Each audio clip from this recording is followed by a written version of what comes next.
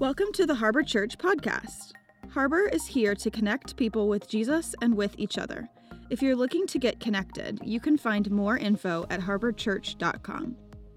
Now here's this week's message from Pastor Josh. What's up, Harbor Church? Good morning. Make a little noise this morning. How you doing? I know what you're thinking. We'll talk about it here in a second. First off, let me say welcome. If this is your first time at Harbor Church, or your first time in a long time, or if you're watching online on Facebook, maybe you're checking us out on Vimeo, or maybe you just listen to this on the podcast. My name is Josh. I am the pastor here at Harbor Church, and I'm thrilled that you're with us. I really am. I don't take it lightly, so thank you for tuning in or checking it out, and just let me preach to you for a minute. And I am wearing a Tampa Bay jersey, for those of you on the podcast that can't see it, and if that hurts your feelings, it's not my fault that the Patriots didn't make it to the playoffs this year. I'm still going for my boy Tom. I did not. Yeah, I love him, and he's a Patriot, so it doesn't matter that he just happens to be in Florida right now. I have some of my best friends pastor down in Florida, so they've been giving me a hard time about it. I don't know who sent me the jersey. I don't know if they sent it to me as like a ha he plays for us, but joke's on them. I like the jersey, so it's fine. And or maybe they sent it to be nice. I don't know who sent it to me, but I'm wearing it, and I hope he does well today. That being said, I wanted to ask you guys a question before we jump into the message and before we get into the topic that we started last week in this new series. I usually ask a poll question, so those of you that are watching online, first off, let us know where you're watching from. Thank you for tuning in that way. I know we got people watching from all over the world, so that's exciting. Let us know where you're watching from. But then you can play along with everybody here in the room and put up like a hand emoji or whatever. So sometimes we ask like really unimportant questions. Today's question is incredibly important, okay? And it revolves around coffee, because I know that that's a big deal for some of us. We had a debate going on in the office on how much of New England really runs on coffee, and I think it's much higher than some people think. So I let it be coffee versus everything else, because we were like, well, what about coffee versus tea or coffee versus soda? I was like, let it be coffee versus anything else, and I still think coffee wins. But that's just my opinion. I might be wrong. You can prove me wrong. So here's the question today. What's your go-to drink? Those of you who are online, you answer as well. You can only pick one of the two. So if your go-to, like if you have to have something, is it coffee or is it something else? And you pick what's your go-to, but you got to pick one. Can't pick both. So how many of you would say, if out of those, if I had to pick, my go-to drink is coffee? I'm a coffee person. Okay, let's try the first. How many would say I would pick something else? That's a lot closer than any of the other services have been. Like the Thursday night was like 90% coffee. And then like the last service was probably like 65-35. That was almost, not quite half, but like 60-40. It still went to coffee, but you guys are a little bit more balanced, and hence being the 9:30 group. Okay, maybe you don't need as much. That really has nothing to do with what we're talking about today, other than maybe the topic of focus. So maybe some of you need coffee to focus, and I fully recognize that. We're looking at this idea of refocusing, because I believe God wants to show us things, and we are not really as in tune at picking up on what it is that God's trying to teach us as we might think. Excuse me, sorry about coughing. So here's the question. How do you learn from your past? Or do you learn from your past? And has it helped you refocus? Right now, there's a lot of stuff going on in the world around you. Are you being distracted, or are you intentionally going on the path that God has for you? There's so many things vying for our attention. It's hard for us to know, God, what are you calling me to do? I believe that God has allowed you to go through certain things to teach you where to go forward. But because you and I are a little dense, we don't learn from our valleys. We're just excited to get to a mountaintop, and then we wonder, why do I keep falling into valleys? Because you don't learn from them. So learn from the times that are tough, learn from the struggles, and see, God, how does that help me avoid those kind of pitfalls in the future? There's such a story in the Bible that I'm surprised that more people don't know it. Maybe you do, but a lot of people don't. And there's a story about this guy, and here's the really cool thing.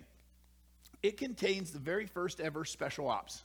There's the first time ever that there was a group of people trained and dedicated to a special operation takes place in the story that we're talking about. And here's how it works. This guy, one of his family members, has been captured by an invading army. This army invades. They burn down a bunch of cities. They capture a bunch of people, take a lot of loot, and then they head home. And this guy wants to get one of his family members back. So he takes a group of men that he has highly trained, specifically for this, and they chase down the enemy. And then they stand outside the camp and they watch and they wait and they gather intel.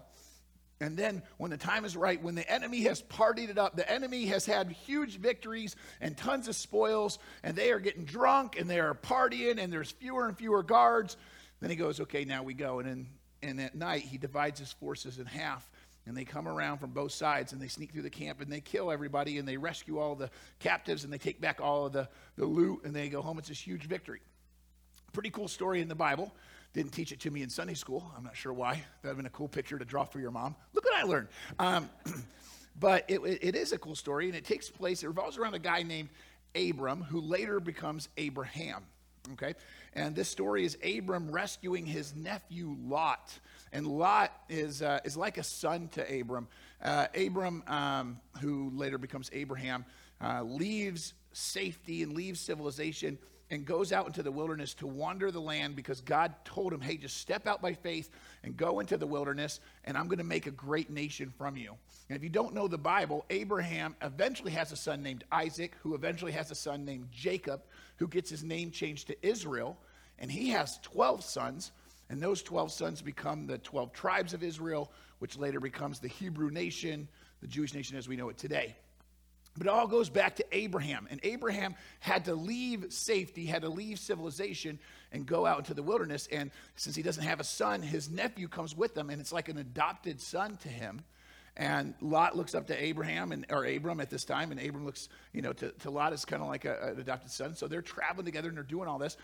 But the reason that Lot and Abraham aren't captured together is because shortly before this army that invades the valley comes in, Abraham and Lot split up. Here's the backstory I want to read to you really quick, and then we'll kind of unpack the story as we go. But if you look at Genesis chapter 13, this takes place over 2 chapters, so I can only read you bits and pieces. Today, you're going to have to go read it all on your own.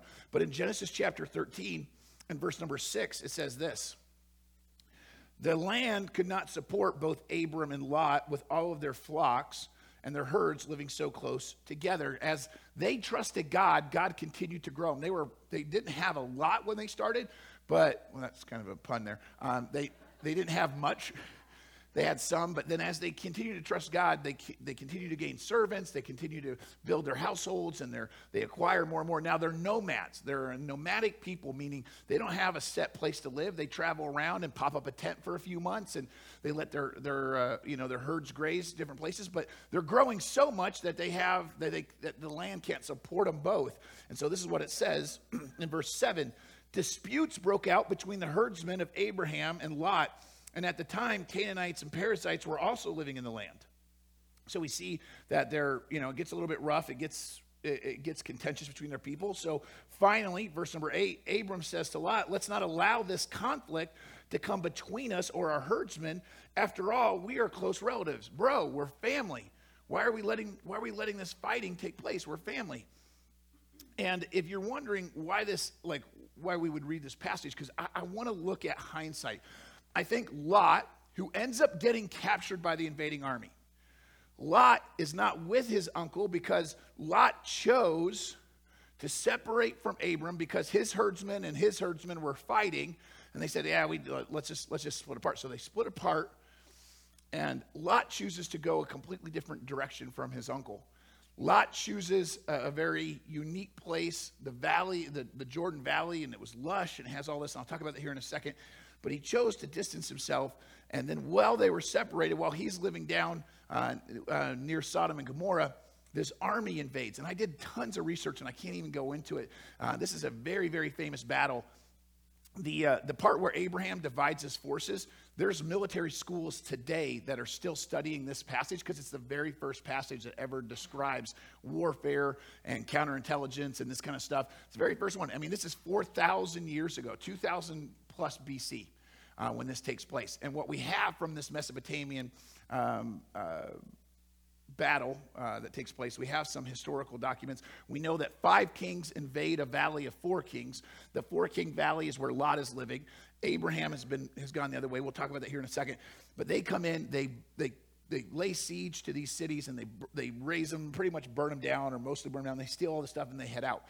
I think if we caught up to Lot, who is probably chained up or roped up with a bunch of other captives. He's being dragged off to be sold into slavery. That was incredibly common for the time. It was a very barbaric day and age that they lived in. I think he had just seen his house get burned down and all of his stuff stolen. And I think as he's being led off into slavery, maybe marched in a line or maybe tossed in a cage. I'm sure he's getting beaten. He could get stabbed or killed at any minute. He's just trying to keep them from killing him. Being sold as a slave might be the best thing that he could hope for. And in that moment, he's going, man, why did I ever leave my uncle? God's hand was on Abram, and I was being blessed because I was with my uncle as he was doing what God called him to do. But then I thought I could go off on my own and do my own thing. And man, I regret being divided from somebody like that. And here's where I think you and I can learn from this. If we allow outside forces to mess up the relationships God's called us to, we're going to miss out on his blessings. So don't let external disruptions cause internal divisions. And the reason I'm bringing this up is because we live in a day and age where everybody is ticking off everybody else. And if you and I disagree, then we can't be friends. And there are so many things to disagree about right now. There are so many external divisions. There's so many disruptions, so many things that are pulling on us, that there's families dividing, marriages dividing, friendships dividing, our workplaces are divided. If you and I don't see 100%, then we just can't be friends. And that's not true. There are so many external things pulling people apart. Satan is having a field day. He's so excited about you and I allowing all these things to make us push people away. We have spent the last year pushing people away, either from politics or from fear or from a virus or from just our opinions or from the fact that they posted a picture we didn't like. We just have a million reasons why we want people out of our life. And God has called us to be involved in people's life. They might need what it is that you have. The relationship you have might be something that God has for them to grow. And so you're supposed to be a part of their life. Or vice versa, they're supposed to be a part of your life because what they have, God is going to use to grow you. But we have allowed it to cause us to lose out on so many relationships. 1 Corinthians chapter 1, verse number 10 says this. If you have your Bible, if not, we'll put it up on the screen. 1 Corinthians chapter 1, verse number 10. I appeal to you, brothers, by the name of our Lord Jesus Christ. This is Paul writing to the church at Corinth. I appeal that you all agree. That means live in harmony. That there be no divisions among you, that you be united in the same mind and the same judgment. God knew that a united group of people can accomplish more, and yet you and I allow ourselves to be divided from almost everybody. People are going to have difference of opinion. That does not mean that God has called you to push them out. We need to wrestle through this. This is not something we want to hear, but it's something we need to hear. There's a reason that we're in such a weak state. If you can divide people and then attack them, it shouldn't be a surprise that Lot's enslaved. He had no family protecting him. Some of you kids, you're divided from your family, you're easy prey. Some of you spouses, you've allowed tension to come between you and your partner, and you're easy prey with you and your kids, you and your boss, you and your coworkers, you and your teacher, your classmates, you fill in the blank. When you begin to alienate, you become easy prey. Lions love to pick off the person running solo. Our adversary is a roaring lion looking for somebody to eat. We are making it easy. Okay, not a lot of noise. That's fine. Let's move on. What happens when they divide? Abram says this to him. Abram looks at him and says, hey, the whole country, this is verse number 9 of Genesis 13. He says, let's not fight. Listen, the whole country is open to you. Take your choice of any section of the land you want. We'll separate. If you want the land on the left, I'll take the land on the right. And if you want the land on the right, I'll go to the left. Lot took a long look at the fertile plains of the Jordan Valley in the direction of Zoar, and the whole area was well watered everywhere, like the garden of the Lord of the beautiful land of Egypt. This was before God destroyed Sodom and Gomorrah. So Lot, verse number 11, chose for himself the whole Jordan Valley to the east of them. And he went there with his flocks and his servants, and he parted company with his uncle Abram. So Abram settled in the land of Canaan, much less pretty, much less water, more desert area. But he went there, and Lot moved his tents to a place near Sodom and settled among the cities of the plain. But the people of this area were extremely wicked and constantly sinned against the Lord, and that'll come back into play later if you know the stories of Sodom and Gomorrah. But here's the thing. When God called Abram out of Ur of the Chaldees, way at the very beginning, that was safety. In a barbaric time when the world is uncivilized, to be in a civilized city or town was the only safety you had. Not just wild animals, but you had bandits, you had raiding parties. You were going to die if you left cities. And yet God said, I want you to spread out and fill the earth.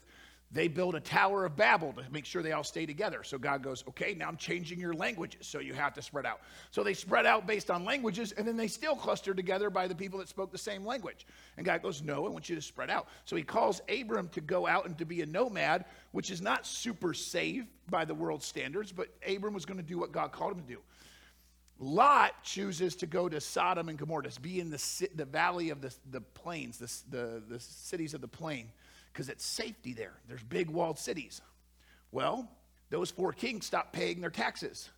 So the king sends his 5 kings in the area to go get those 4 kings their money one way or another. And guess where they attack? The big cities. So all the big cities did was make it a bigger target. Lot hides in the city gets burned down, Lot gets captured, loses all of his stuff. Lot chose that because it looked so appealing.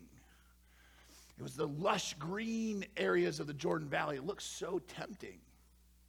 That's where he's going to grow his herd even bigger because there's so much water and grass. Do you know that's the very last time we ever have record of Lot having any herds? We never have Lot having any herds after that. Abram continues to grow and grow and grow. Lot, who picked the lush valley for his herds, doesn't even have livestock after this. The next time after this story is over and when we go back and visit him, he has a family in Sodom, but he doesn't have any livestock. I found it interesting that he went after what looked best to him and then found himself with nothing really. In the end, he picked what he thought was the better choice, what looked more appealing, and it got him in trouble. And I think if you could catch up with Lot while he's sitting in prison, or even after the story is over as he looks back, he and Abram probably have the same thought. You know what? Better isn't always best. And this is what the world tells us, is that we always have to have better. We need to look better. Our bodies have to be better. We have to have a better title at our name. So we got to get better promotions. We got to get better paychecks and buy better toys. We have to have better friends and more likes on Instagram. We have to get better and better and better and better. And so what it does is it produces in us a greed and a selfishness. And the world keeps telling us, you're not good enough as you are. You got to have this to be better. And so we're like, okay, I'll get that. And when you would, if you get to attain what it is you're trying to attain, you don't max out. There's always another level for you to go to. So if you get the raise, if you buy the toy, there's always something else you're like, well, that doesn't make me happy. That'll make me happy. And that'll make me happy. And we spend our whole lives looking for better.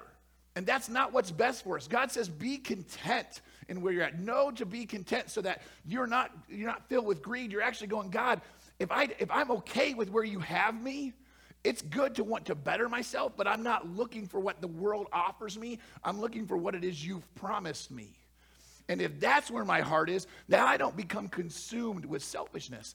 Because once you start looking out for you, which is what the world says is the most important, you look out for you. Once you start looking out for you, you can't turn that off. And it snowballs, and you begin to step on people. You begin to crave things that you never craved because it's not a healthy way to live. This is what Paul wrote. Everybody loves Philippians 4:13. Everybody loves Philippians 4:13, but Philippians 4:12 says this. I know both how to have a little and how to have a lot. If you have a little or you have a lot, those are great. It's not bad to be rich. It's not bad to be poor. It's just saying, hey, wherever you're at, in any of those cases, any of those circumstances, learn to be content, whether fed or hungry, whether in abundance or in need. The goal here is to find a way to be content. Why? Because Philippians 4:13 says, I can do all things through Christ who strengthens me, or I am able to do all things through him who gives me strength. This is a very famous verse. People have Philippians 4:13 tattooed. Yay, I can do all things through Christ. Yes, that verse is totally true. Yay, I can have a Lamborghini through Christ. Maybe you can, but you better learn verse number 12 first. That means be content with your Ford long before you start saying, God, I need all these other things. Contentment, verse 12, leads to the strength that comes in verse 13. Here's what we don't look at. We look at like us always wanting best for ourselves. Abram was so humble. When he allowed Lot to pick, Abram was the patriarch. By rights, he could have told Lot, go pound sand, bro. I'm taking the best for me. He said, I'll take what looks best. That land, that grass, that stuff, I'll take that. You go take the desert. But the patriarch, the elder, allowed the younger man to pick. Nobody else would have ever done that. That was humility and grace from Abram, because here's what Abram said. Bro, it's not about all the stuff you can see. It's about the God you can't see. We just sang a song, even when I don't see it, you're working. I may not realize how, God, you're working when somebody else takes the lush green valley from me and I get stuck with the desert. I have to have faith that God is bigger than that. Abram went to the desert and continued to grow and grow and grow. Lot went to the lush valley and he shrank and shrank and shrank. Do you understand? It's not about what you can do for you. It's about who you're trusting. I'm going to start this whole message over again. Way too quiet in here for people who like coffee, okay? I find it unique that we don't understand the heart of Abram there. And I say that because, listen, we're all like, oh, I'm very generous. Bull crap. Let me poll the person sitting next to you. If we brought out a pizza, you'd be the first one going, ooh, that's my slice. You'd be counting pepperonis going, that one right there. You already know. You know to look out for you. You know which one you're taking, and you know that. Or maybe it's the person sitting next to you. They're like that. But whatever. The idea is we're not necessarily in tune with being gracious and generous. We're almost always selfish and prideful. Let's move on, though. He goes to that city. Lot goes to Sodom because it offers sanctuary, offers safety, that big city. And I think as he's being hauled off as a prisoner, if he could look back, he would tell us, man, trouble will find you anywhere. As much as he pursued trying to stay out of trouble by being by the big cities, trouble found him, didn't it? Abraham wasn't running away from trouble, because here's what it says in the next chapter, in chapter 14, verse 13. It says after those armies get defeated and everybody's either killed, captured, or runs for the mountains. It says in verse 13, one of Lot's men escaped, and it reported to Abraham, the Hebrew, who was living near the oak grove belonging to Mamre the Amorite. Mamre and his relatives, Eshcol, Aner, were Abram's allies. So when Abram moves to the desert, just side note, he started making friends. He started making friends. No matter where he was reaching out and building allies. Almost like he had faith in God more than what everybody else's opinions were. Oh, it's COVID. I can't be making friends. I work in a really rough work environment. I can't be making friends. Home Slice was in the desert, was the only Hebrew out there, and he has allies. You can be friendly. You can build friendships. It's just up to you.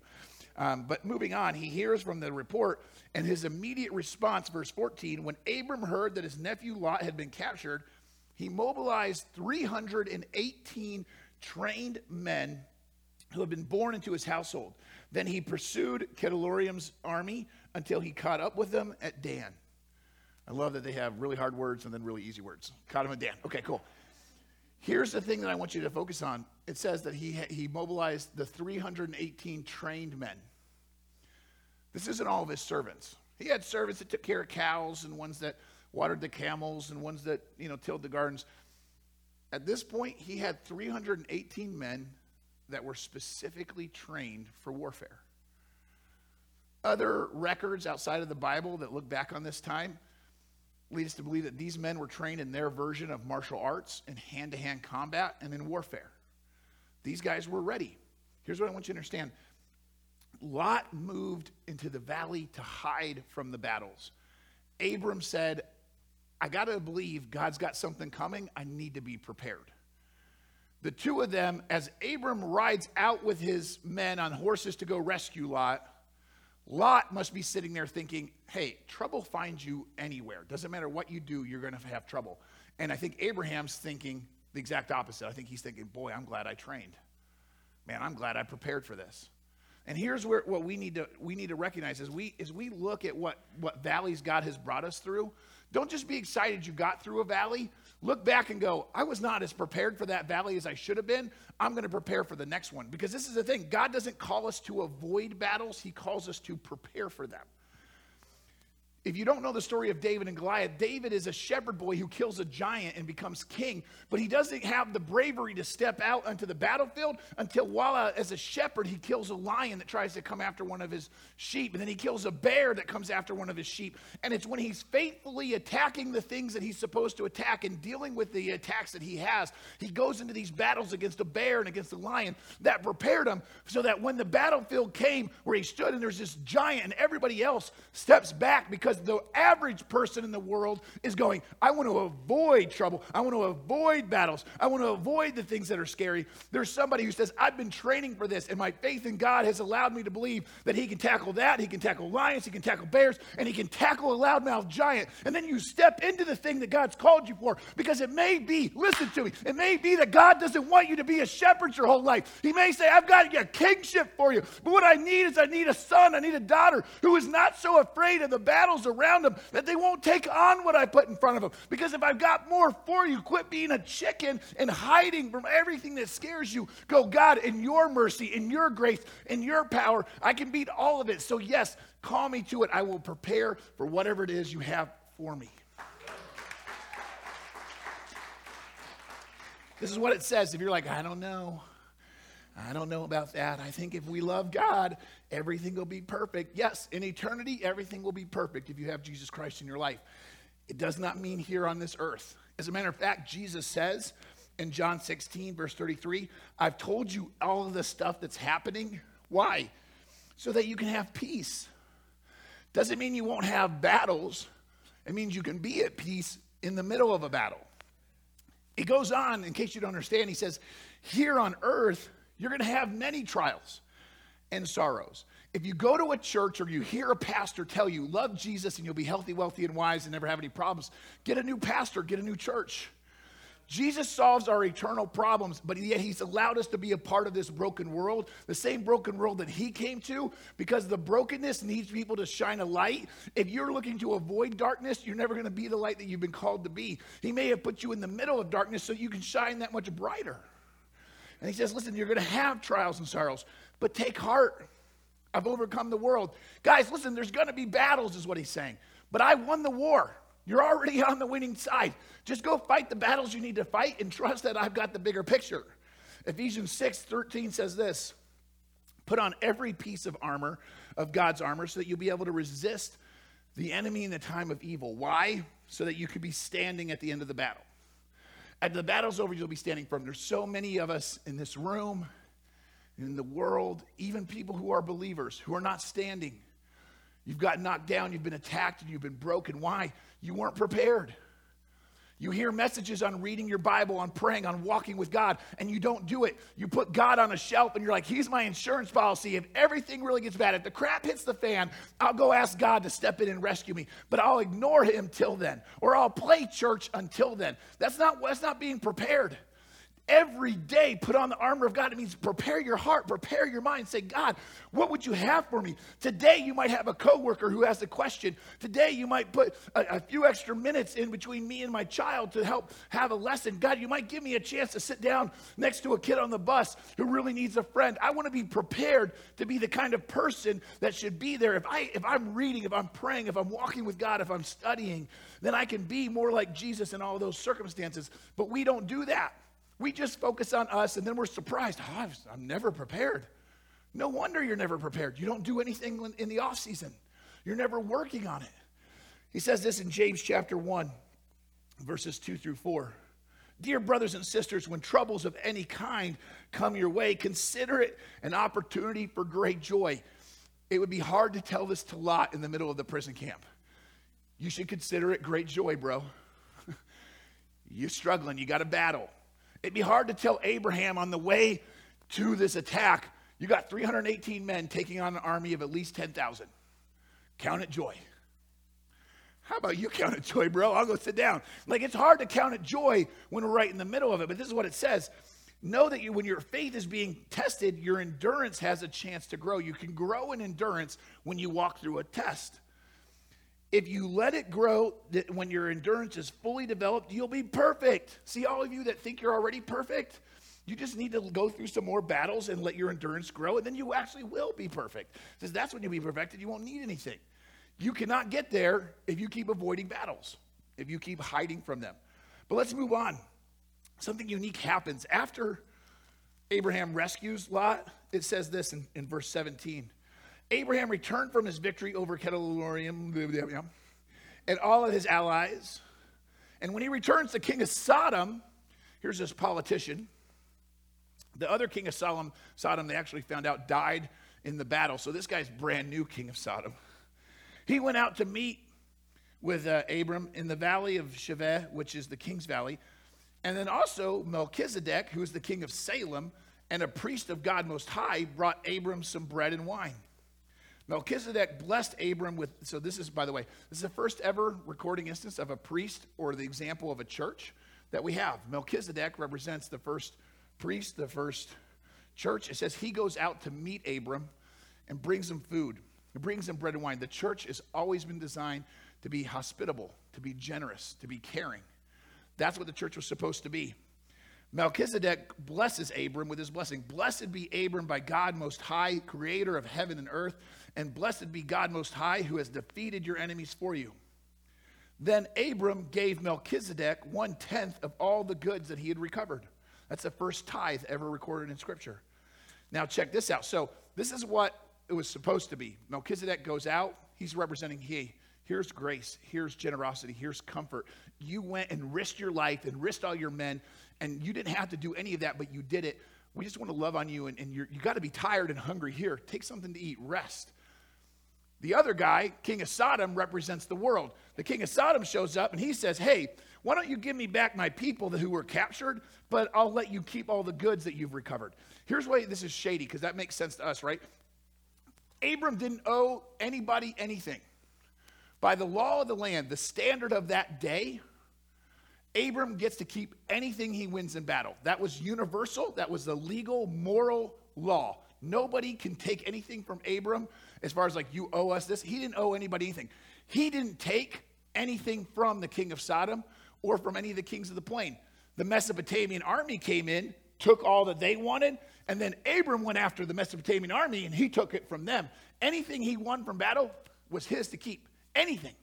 He could keep absolutely 100% of it. The king of Sodom could do nothing about it. But the king of Sodom's like, I tell you what, give me the people, you keep the stuff, and it'll be a fair deal. Anybody else besides Abram be like, go pound sand, bro. If he's from New England, he'd say something else. And it'd be like, I don't owe you that. I don't owe you that. But what we see here, when I think Lot would remember a couple months after the story's over, looking back and watching his uncle have this conversation with the king of Sodom, look what Abram says. Abram replied to the king of Sodom, I solemnly swear to the Lord Most High, the Lord God Most High, creator of heaven and earth, I'm not going to take so much as a single thread or a sandal thong from you, bro. I don't want any of your stuff. Otherwise, you might say, well, I'm the one who made Abram rich. I'm going to accept only what my young warriors have already eaten, and I request that you give a fair share of the goods to my allies, Aner, Eshcol, and Mamre. Here's what Abram does in the middle of having yet one more opportunity. He was so gracious to Lot, and Lot took the best and gave him the desert, and yet God still took care of him. Now he does what he's supposed to do and go out and rescue Lot, and he's like, well, I did something, and now I've got this giant windfall. I wasn't expected to have all these riches and all these extra servants and slaves, but look at me. And in the middle of that, what he does is he says, nope, I'm going to give 10% to God, and I'm going to just give that away because God didn't have to give me anything, but I'm going to give that to God. And then he takes the rest and he goes, you can just have it back, bro. You can just have it back. And when you and I begin to talk about what it is that God's called us to, I don't care what you give. That's between you and God. But a lot of people are like, oh, I can't give 10%. I can't give 10%. You need to stop. Abraham gave 100%. That's the point, is that every single thing he has comes from God. It's not about the percentage. It's about the fact that you recognize where it came from. He didn't make a profit at all. I'm sure some of his men died. He risked his men's life. He risked his own life. He spent all of his time, all of that, and he got nothing to show for it. You could argue he got his nephew back, which is really all he cared about. But you and I, we would look at it like, oh man, the king of Sodom won. King of Sodom was a shrewd businessman. No, the king of Sodom dies a horrible death. Abraham goes on to become the father of many nations. 4,000 years after this is written, we still admire and honor Abraham for the man that he became, and nothing about the king of Sodom. Because here's the difference. When you begin to trust God with stuff, you begin to recognize God is a little bit bigger than all the things that I want for myself. So I can either let go or hang on to. And I think Lot would tell you and I, looking at his uncle, staring at that moment, he would say two things. The first thing, looking at Abraham's generosity, he would say this: great generosity comes from genuine humility. You have to have a humility that says, nothing that I got for myself should I keep for myself. Why? Because God gave me literally everything. This is what it says in 2 Corinthians chapter 9. 2 Corinthians 9, verses 7 through 9. It says, each of you must decide in your own heart how much to give. Don't give reluctantly or in response to pressure. Why? Because God isn't looking for you to go like this. Okay, God, here's some for you. Abraham was like, thanks, Melchizedek. Listen, God has blessed me. Take this, man. Just take it. Give that to God. We have never passed an offering plate in our church. Long before COVID, we never passed because I didn't want our church to be one more church that pressured people into giving money. People already think that churches are weird, and greedy does not need to be on that list either. I can't help it that you're weird. I try really hard to be cool, but you're weird. I can't help it. We don't have to be greedy, and that's not what God's called us to. He's called it to be the people that want to give generously. You need to find a way in your own heart to go, God, how do we give back? How do I give everything I got? It's not because I'm awesome at business. It's not because I'm so skilled. It's because you let my heart beat today. It's because you gave me a brain and a body to function. If I have a great job, if I make a great paycheck, that's not because I'm great. It's because you are great. And let me give back to you. As we do that, as we let go of some of this stuff, we begin to understand. He says, God loves a person who gives cheerfully. And God will generously provide all you need. Then you'll always have everything you need and plenty left over to share with others. As the scriptures say, they share freely and give generously to the poor. That's talking about the church. The first church was known for being generous, taking care of the poor. Their good deeds are remembered forever. Why? Because they shared, because they were generous. That's what God's called us to be. And if you think I'm talking about your paycheck, I'm talking about everything. You need to share your time, your talents, your treasures, and your testimony. Everything God has given you can be used to bless people around you. If you don't want to bless Harbor Church, go be a part of a church that you want to be on mission with. If you don't like the mission here, go be a part of a church where you're like, I want to give to that mission because God's blessed you. Turn around and bless others. Anything that comes into our church, before we pay a bill, we try to bless others with it off the top as an organization because that's what you and I are supposed to do as individuals. This is another thing that God says, the only time in the Bible that God ever says to test him. Malachi 3:10. It says, bring all the tithes into the storehouse so there will be enough food in my temple. If you do this, says the Lord of Heaven's army, if you bring your tithe in, if you give a percentage of what you have, I'm going to open the windows of heaven for you. I will pour out a blessing so great that you won't have enough room to take it in. I tell you what, try it, exclamation point, God says. Test me. Only time in all of Scripture that God says you can test him. Test him on giving to him and just see if he doesn't give you back more. That he doesn't take care of you in ways that you couldn't take care of yourself. This is from God. And I'm just telling you, it's a struggle, but I think genuine, like real generosity comes from this genuine place of humility where I didn't get it for me anyways. I think Lot would definitely have recognized that. But you know the thing I really think Lot would have taken away at the very end, even after seeing all the generosity and bravery of Abraham. I think he would have sat down and remembered the moment he was sitting there in chains or tied up, maybe in a cage, maybe just out tied to a bunch of other people, sitting in the mud. I think he would have remembered being in bondage, and he remembered somebody sneaking into camp. Maybe it was Abraham saying, hey, wake up. We're here. We're setting you free. Hey, come on. It's time to go. Taking those shackles off. You're free. And I think in that moment, as much as he loved Abram, his uncle, he really loved Abram, the rescuer. He really loved being set free. And the relationship from somebody he liked or had a small relationship with, it changed when he realized, I've been set free. And what you got to realize about Abram in this story is that he's an early picture of Jesus. He was willing to leave safety and comfort and luxury and go put himself in harm's way to set somebody else free. Abraham wasn't attacked. He could have just, hey, they messed with you, they didn't mess with me, that's fine. Jesus could have just stayed up in heaven and said, hey, figure it out. But he leaves heaven and comes to earth. Why? Not because he needed to be set free, but because he loved you so much and he knew you needed to be set free. There's something powerful. If you talk to Lot, he would tell you there is something so powerful about being rescued, about being saved, about being set free. You almost have to understand the captivity. It takes you being in captivity to appreciate the rescue. Some of you are enchained right now in some deep and heavy ways. And the reason you're there is because God's going, I've got a rescue for you, and I want you to see it. I want you to feel it. I want you to believe it. I want you to know that I'm the kind of God who reaches into the brokenness to pull you out of it. And this is the beautiful message that's all throughout the Bible, is Abram setting up an early example of what Jesus looks like. I will come in and I will take your chains off. It's what Moses did to the children of Israel enslaved in Egypt. I'm a God who rescues. I'm a chain breaker, a way maker is what we sang. This is what we celebrate. If you look at it, in Psalms 91, verse 14 says this. The Lord says, I will rescue. This is a promise from God. I will rescue those who love me. I will protect those who trust in my name. When they call on me, I will answer. Some of you just haven't called on your rescue. I will be with them in trouble. I will rescue them and honor them. 1 Peter chapter 2 says this. He personally carried our sins on his body. If you're sitting there going, I don't know if God can rescue me. Look at what this verse says. He carried our sins on his body to the cross. Why? So that we who are dead in sin can live. He went and took our death on him. He took our sin on him. Why? Because he was rescuing us. We can't rescue ourselves. I can't get rid of my sin. I can't pay my debt, but he paid my debt. How? By his wounds you are healed. Our salvation, our healing, our forgiveness comes from a God who did the same thing that Abraham did, which is go put himself in harm's way to say, hey, I want to set you free. Abraham didn't die for a lot. Jesus died for you. Jesus gave up his life so that you could be set free. Here's the truth for all of us. I don't care how bad you are or how good you are.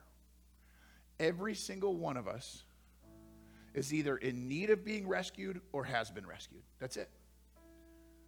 Either you've allowed Jesus to set you free from your sins, or you still need him to do that. You're in one of those two categories. Everybody on the planet is in one of those two categories.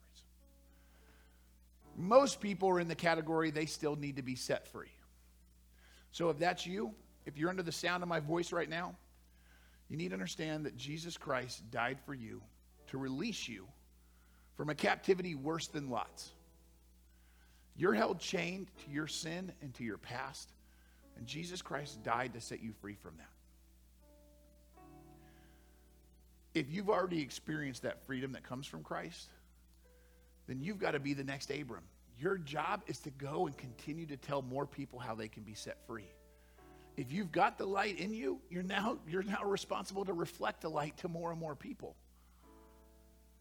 If you're sitting there going, I don't know how to do that, Pastor, then let me leave you with Psalm 71. It says, save me. If you want to know what you need to say, what you need to pray, Psalm 71 is a great, great prayer. God, save me. Rescue me. Why? You always do what's right. God, turn your ear. God, listen to me. Please listen to me. Set me free. It doesn't have to be these exact words, but it needs to be that heart. God, I need you more than I need myself. Some of you, you've already experienced that freedom, but you've allowed divisions to keep you from the people you're supposed to share that freedom with. Some of you allowed your pride, your desire for better to get in the way of sharing that freedom. Some of you, you've allowed your ego to keep you from being humble and generous and sharing that freedom. If you need the freedom, invite Jesus in. If you already have the freedom, figure out how you can help more people find that freedom. That's what we learned from Abraham and Lot. That's what it means to refocus on our mission today. Will you pray with me? As I pray out loud, would you pray right where you're seated or wherever you're at? As you listen to my voice, just take a second and do a little inventory. Do you have Jesus Christ in your life? Has he set you free from your sin? If the answer is no, then right now in this moment, would you invite Jesus Christ? Would you invite the Savior of the world who left heaven to die on a cross for you? Would you invite him in? The Bible says you have to admit that you're a sinner and then give him control. Allow him to be the Lord of your life. So if you would move out of the driver's seat and let God take the steering wheel, you say, God, you call the shots. I don't need to be the one in charge anymore. If you do that, the Bible says that God will save you, that you'll have the Holy Spirit, and you'll have a home in heaven one day. If if you'll do that and trust God for the very first time, that's called salvation, and it's the most important decision you'll ever make. You can pray right now as I'm talking. You can pray right there in your seat and have a conversation between you and God. And for everyone else, I promise you that if you already have been rescued, then God wants to use you in a powerful way. Prepare yourself. Make yourself available. Humble yourself so that nothing is beneath you. You will rescue whoever God puts in front of you. Put yourself in a place where God can use you in your kid's life, in your spouse's life, in your parents' life, in your co-worker's life, your neighbor's life, your friends. Let God use you to see somebody else be rescued. As I pray, you pray. Dear Heavenly Father, Lord God, thank you so much for who you are and what you've given us. God, thank you for loving us. God, thank you for the story of Abraham and Lot, and thank you for what it means to know you and to pursue you and to have a relationship with you. God, I pray that you be with the person under the sound of my voice that needs to invite you in for the very first time. God, I pray that you would give them the strength and the courage to right now open their heart and accept you as their Lord and Savior. And God, I pray for the people that already claim to know you, that we would do a better job loving and caring and sharing and being generous and being humble. And God, let us go after the people who are hurting. Don't let us focus on our own safety. Instead, God, allow us to step into the battles that you've already won and give us the courage to do it. God, we need you. So badly we need you. We ask this and pray this in your precious and holy name. Amen. If you'd like to support the ministries of Harbor as we bring the hope of Jesus to our community and around the world, you can visit harborchurch.com/give or text any amount to 84321. Thanks for listening. See you next week.